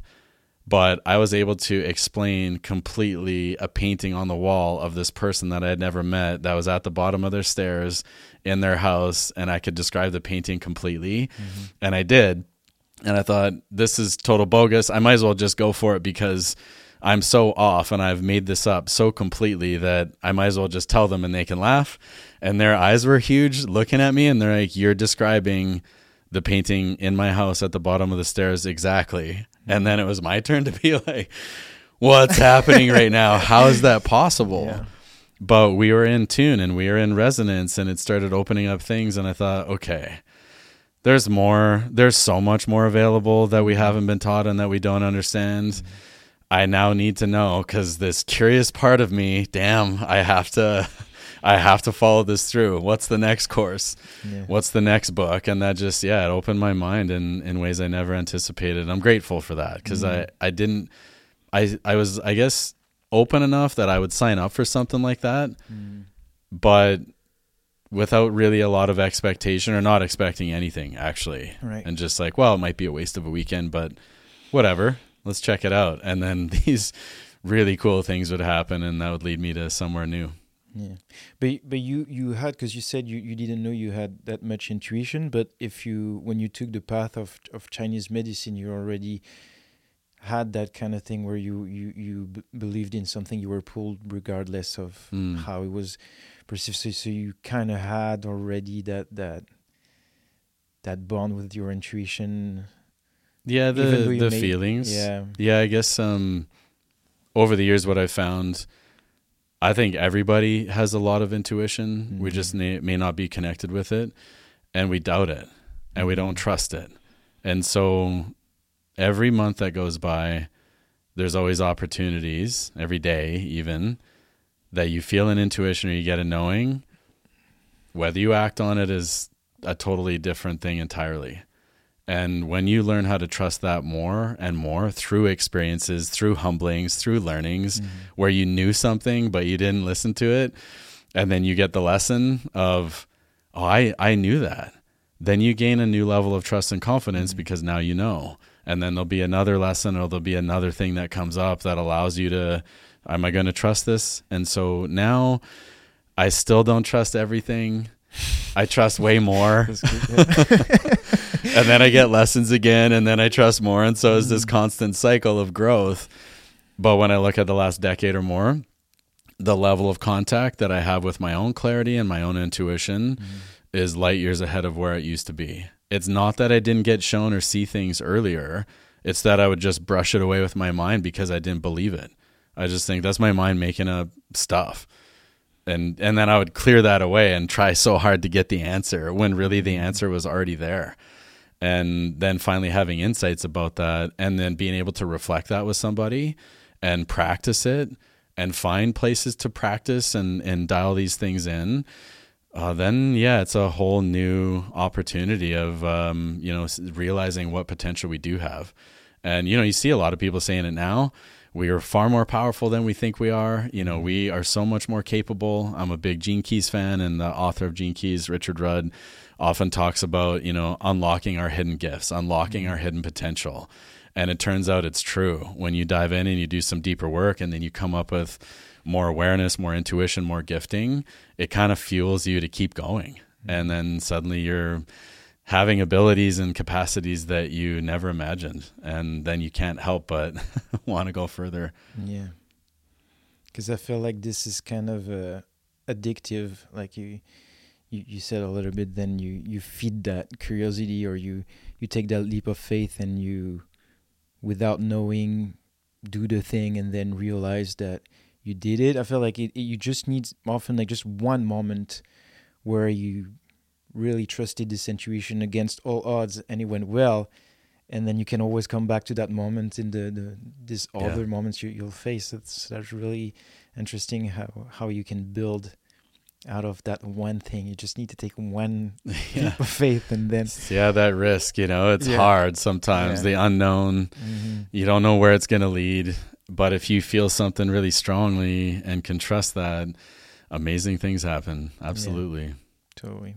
So have you taken a course on astrology yet, or no? A little bit. Astrology is something that's fascinating to me. Not something I know a ton about. I'm learning new layers all the time. I've had astrology readings, from different people.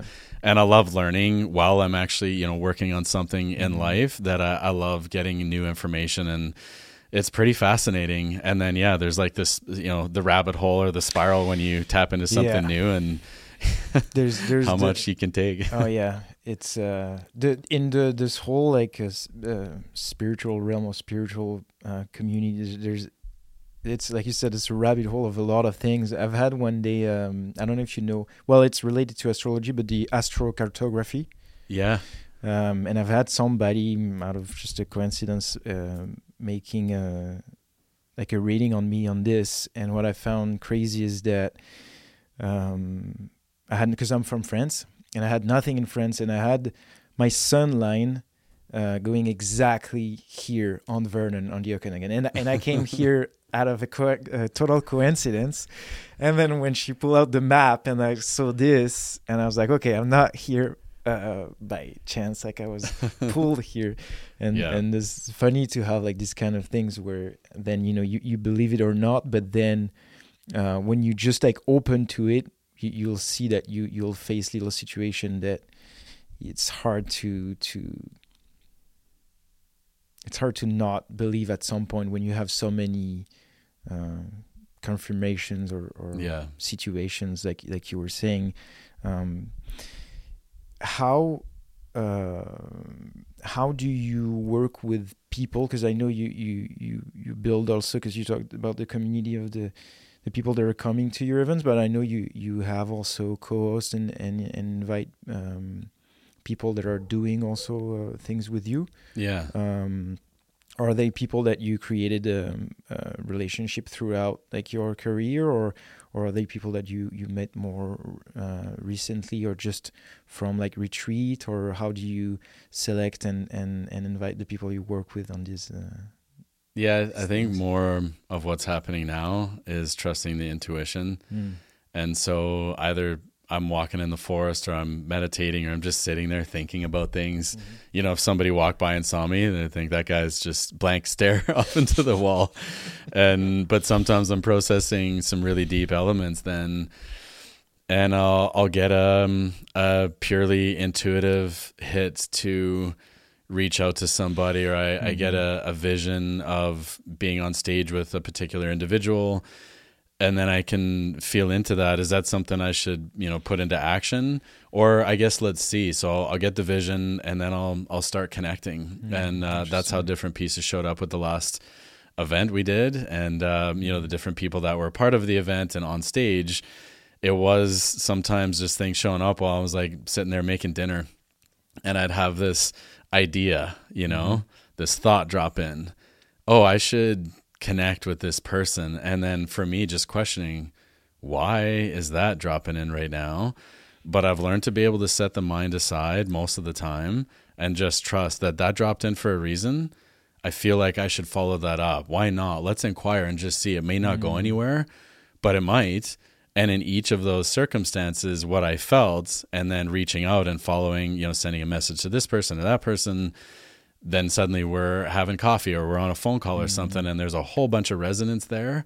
And then it aligns, and they're like, yeah, I'd love to come to your event, or I'd love coming to speak at your event.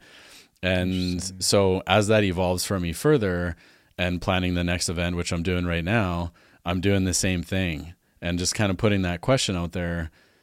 Who needs to be at this event? Who needs to be in collaboration with me or creating this? Who could support me? Who might help or have an insight? Maybe there's something, somebody I met, or maybe I've heard them online or I've met them in person, and they might come to mind, and I think, oh, they might have medicine for this group. They might have something to share that's going to be really impactful and meaningful. And maybe I don't even know them very well, or it's even sometimes I haven't ever met them before, but I'll see their face just in meditation or contemplation. And now I just trust. Let's follow that up and see. And maybe it doesn't turn into anything, but it always sort of turns into the thing that it's meant to be, Yeah. And if I'm more open to surrendering whatever the vision or the expectation is, then it like shows up in a maybe even a more beautiful way than what I imagined. And it is kind of cool to feel it, sense it, and then take action on it and have it actually happen. And then I am on stage with that person, or we are delivering the event. And then afterwards, looking back I remember where I was when I felt that nudge to send a message to that person. And so it's kind of a fun discovery, because I don't know who's going to be there yet, and I have these different pieces I'm working on right now that feel really good, and I've made some connections. So yeah, sometimes it's brand new people to me. Sometimes it's people I do know really well, maybe a mix of both. But I find, whether it's God or the universe, you can use whatever terminology you want, like people get presented to us, especially when we're working on our path and we're open to listening and we're riding a little bit more awareness maybe. Then you'll notice the things happening around you, and then you'll feel that direction. And, if you take a step in that direction, the next step shows up. Yeah, totally. Yeah, that's very interesting. Like, it sounds like you almost like create the environment and just let happen through you who is supposed to be there. Like how you say but this magic that is happening. That's interesting. Because I would have imagined, even though you might do this also, but imagine just select a person that's going to cover exactly one part of something, and then but more in a logical way. And it's interesting to see that you let it happen more intuitively. Well, and I do find it's a mix of both, and I do this in my work where I'm using my intellect, but I'm using my intuition. And as time goes by, I would say I'm leaning even more into the intuition. And then I let the intellectual part of my mind help bring things into being and bring things into form, like the practical pieces of, you got to call that person and set up a meeting. And maybe it's not just enough to like feel the vision, but then not do anything with it. And so there's this beautiful balance of kind of like going back and forth between the reality of like practical solutions and making things happen and making decisions, and then listening at the intuitive level for what is the next piece that wants to show up, and finding a way to blend those together. And that's always evolving and changing for me, but I love building events and pulling in the right ingredients of an experience or a process, or I'll get ideas of something that I'm meant to share with the group, and then as I get closer to the event, more information shows up around that, or a new piece that I hadn't quite seen. that shows up. And by the time I'm standing on stage or with a group of people, it all just is ready to move, and it's ready to be spoken to. And if I've prepared and I've done my work ahead of time, and I spent a lot of time preparing before events and making sure I'm in the right headspace and the right heart space, that by the time I am there, I'm ready. And I'm ready to deliver whatever's wanting to come through. And I've done the work of putting all the pieces in place. And then, from there, you're just surrendering and trusting it's all going to unfold exactly how it's meant to. And then I get to almost just watch that organically happen right before my eyes. And it's quite something. Doesn't always go exactly how you want it. Some things do, and some things are even greater. Oh, that's cool. Yeah, it feels like it sounds a little bit like working within the feminine and masculine energy, how you blend that. I mean, that's how it sounds to me when you talk about the logical and the intuitive. That's cool. So why did you choose the name New Human? Is it because the main goal is a transformation or something else? I think there's a few layers there. Yeah. And as I mentioned earlier, I'm a big fan of the Gene Keys and Richard's writings of where we're going as humanity. And we're in a huge transformational time for the collective. Everybody everywhere is, connected into this in some way. It's always going to look different for the individual of how their lives are changing. But I've seen this with patients over the years that so many things can shift when somebody becomes willing and, maybe has the courage to dive into something deeper within themselves. Then, they get more gifts, they get more intuition, they change relationships, or their relationships get better and they get healthier. And so it's always kind of been that motivation of creating more health and vitality for as many people as I can. And in feeling into the event itself of what I wanted to create, which is impact, transformation, create a life-changing experience for people, and really being able to focus on meeting people with where they're at, that even the name New Human also means like after the event, you are new. You're a new version of yourself and trying to cultivate like the greatest version of yourself. And if we're always evolving, which I believe we are, if you're doing that in a really focused and intentional and empowered way, you get to create yourself in a new way. And you can step back into your life after an event like that as a new version.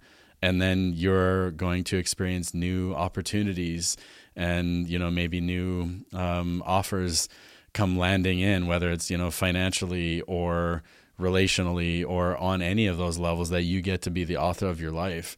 The other part to that is that I believe where we're going as humanity is connecting with each other in a healthier way, in a more authentic way at the heart level, where we get to feel each other.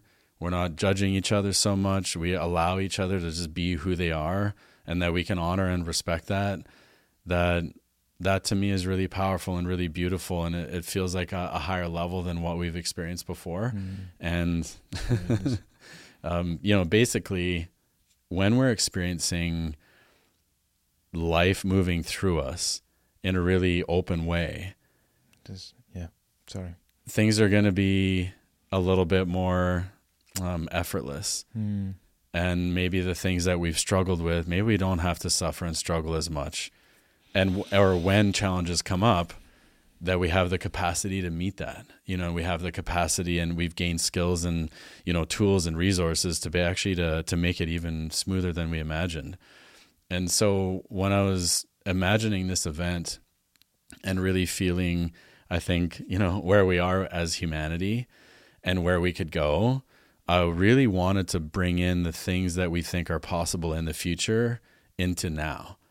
That we don't have to wait to create better relationships or to speak to each other more kindly and more open-heartedly. What if we just started doing that now? Yeah. And what if we worked on ourselves enough where we could clear out so much of the baggage and the old bullshit and programming, that we are coming more into our purity and into the full authenticity of who we actually are. And at that base level of,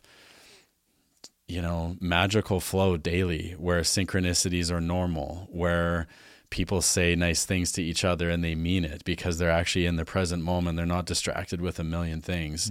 What could we experience in our lives and in our bodies from a place like that, and stop putting it off into the future, when you get a better job or when you make more money or anything like that? What if we could experience all these things now in our physical bodies and in the groundedness of being here and being real? Because some of the spiritual elements, it's easy to kind of get so far out there and we forget that we're still in a body here and we're here to live and interact in like the earth, but that we can transform that. So I think there's a huge change. There's this big wave moving through all of us, and wanting to be on top of the wave instead of underneath it.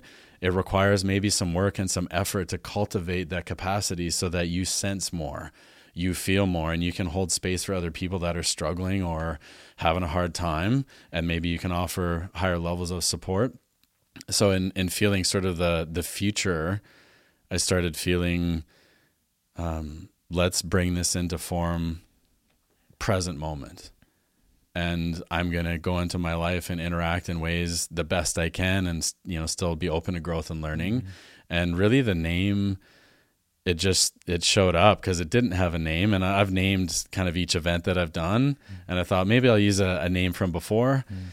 And as I was sitting with that, that didn't feel right. And so I was like, well, I'm going to have to name this event at some point. And as all the pieces started dropping in of more the vision of the experience I wanted to create and the transformation and the impact that I wanted to create in the world and for everybody there, the name just sort of dropped in one day. And to be honest, I didn't really like it as much. I'm like, I don't know if that should be the name. Yeah. And then as I sat with it a little bit more, and it seemed, pretty insistent that this needed to be the name, for all those reasons, that let's embody changes now. Let's bring the future into the present moment now. And if we can interact in a more beautiful way with each other, why wait for that? And the name showed up, and here we are doing another one, and I'm sticking with it for now, and it's sticking with me. And I have heard this on other podcasts and other platforms where people are starting to use that language when they talk about the future human, the new human. And so I'm not the only one tapping into this wavelength. And I think there's a pull for the people that want to come. They feel it too. Let's bring this change forward in a really beautiful way and have some fun while we're doing it. We don't have to be so serious all the time, and bring these bridges together where there's like the grounded reality of being human, and then the expansion of what's possible to really elevate our experience here on the planet. Nice. Oh, that's really good. Yeah, I really like that. Yeah, that's really cool. I was going to ask something to finish, but you kind of like answered it, kind of, I guess. It was, what does it mean to you to be human? And I feel like I really don't want to talk for you, but I feel like the way you're turning this thing into, you have this vision of where humanity should go, and you're like, let's not lose time, or how can we get there or facilitate for people the way of getting there. So I feel like you have this thing that you, maybe for you it means to be the facilitator of evolution or of growth in the direction that you think is the most beneficial. Yeah, I would say that there's many people right now that are feeling similar. And for whatever reason, I can't even say, these are my ideas, because I don't always know where ideas come from. I'm curious about that too, of why do I feel this way? Why put on events like this? And why is it called the new human? And how did this find me? And I think part of it is I've been doing a lot of self-discovery and inner work for many years, and really just wanting to help patients and be of service. And so when I keep revisiting that, the question I often ask myself is, how can I be of the highest level of service here, and here on the planet? And to me, that's part of what being human is really being present here and finding the blend of the like being in the body and doing normal daily experiences, playing football, going for mountain bikes, going for hikes, sitting in a cold river, having amazing heart level experiences, connecting with people. To me, that's like the fabric and the richness of life is our experiences, interactions with others here.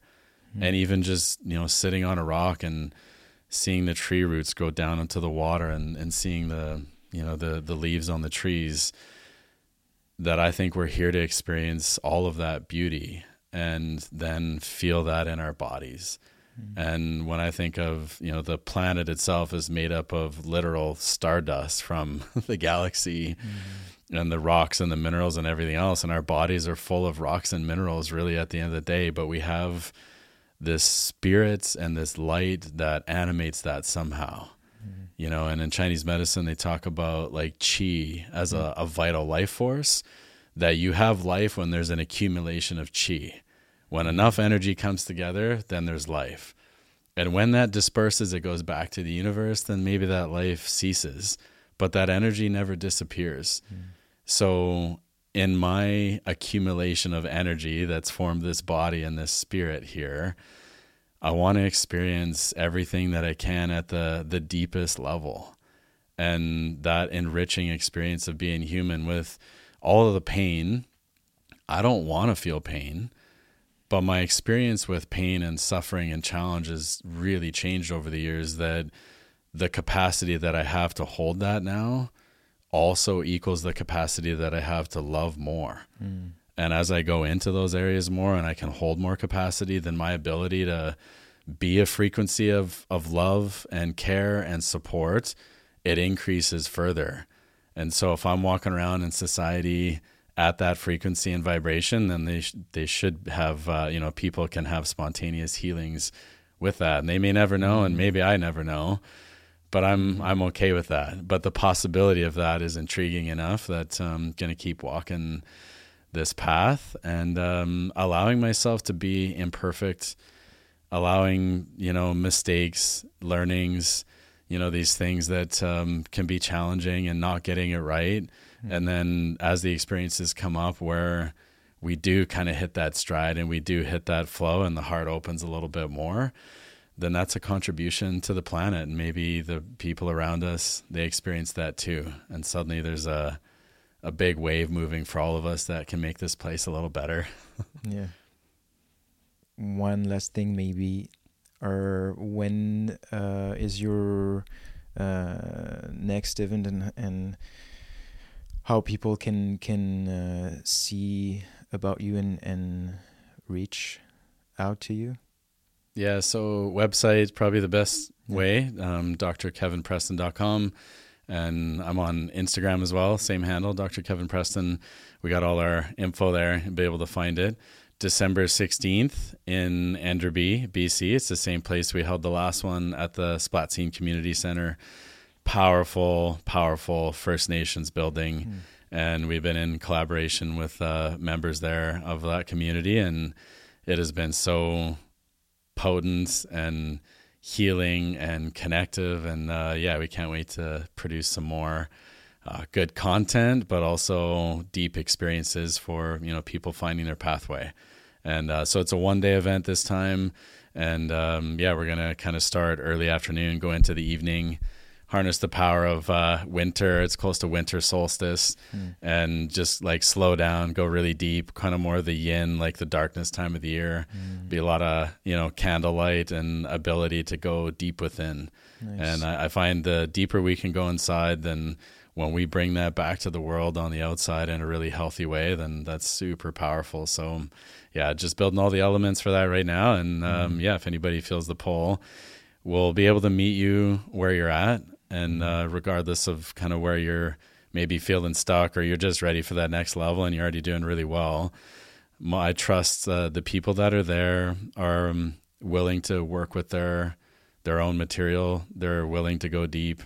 They're willing to have authentic heart level conversations, and they're ready for something more. So it's going to be good. Cool. Do you feel good? I feel good. Yeah. Thanks for having the conversation. And for sure. Thanks for happy taking the time. Hanging out with you, man. That's been great. Thank you very much. that's a wrap. That's a wrap.